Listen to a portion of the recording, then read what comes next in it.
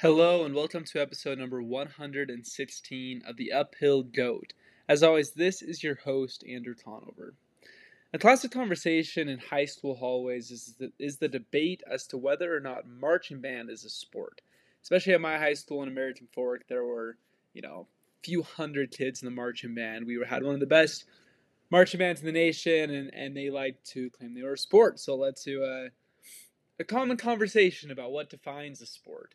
And today that got me thinking. I had a conversation about it with a friend, and I was really trying to figure out what defines a sport. Does it need a ball? Does it need to be in the Olympics? Does it require a team? People have all kinds of different opinions about what defines a sport. But today I had a new realization, at least for me. A new way that I would like to define a sport. To me, a sport is anything that is objective, while art is anything that is subjective. So that would make marching band an art, but it would also make gymnastics an art, and slopestyle mountain biking and skiing. But what isn't artistic about someone crafting careful body movements while soaring through the air to receive a score by a judge? Take Red Bull Rampage, for example. Red Bull Rampage is one of the most extreme mountain bike events in the world. Riders spend days building their personal line down the mountain with loads of cliffs, practicing tricks, takeoff speeds, etc. They then get two shots on the day of the event to showcase what they have created, both in their mind and on the dirt. They are artistic athletes. I think the line between sport and art is sometimes blurred.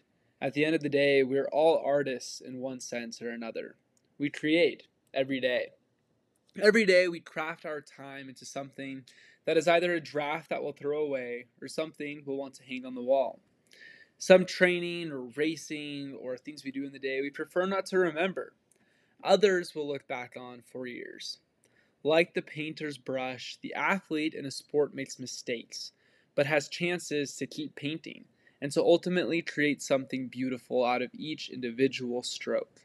Sometimes it takes several drafts, maybe even hundreds or thousands, but eventually a masterpiece can be achieved in both sport and art if enough discipline and dedication are put forth. So, go be the athlete, be the artist, or maybe both. As always, thank you for listening. Let me know if you have any questions.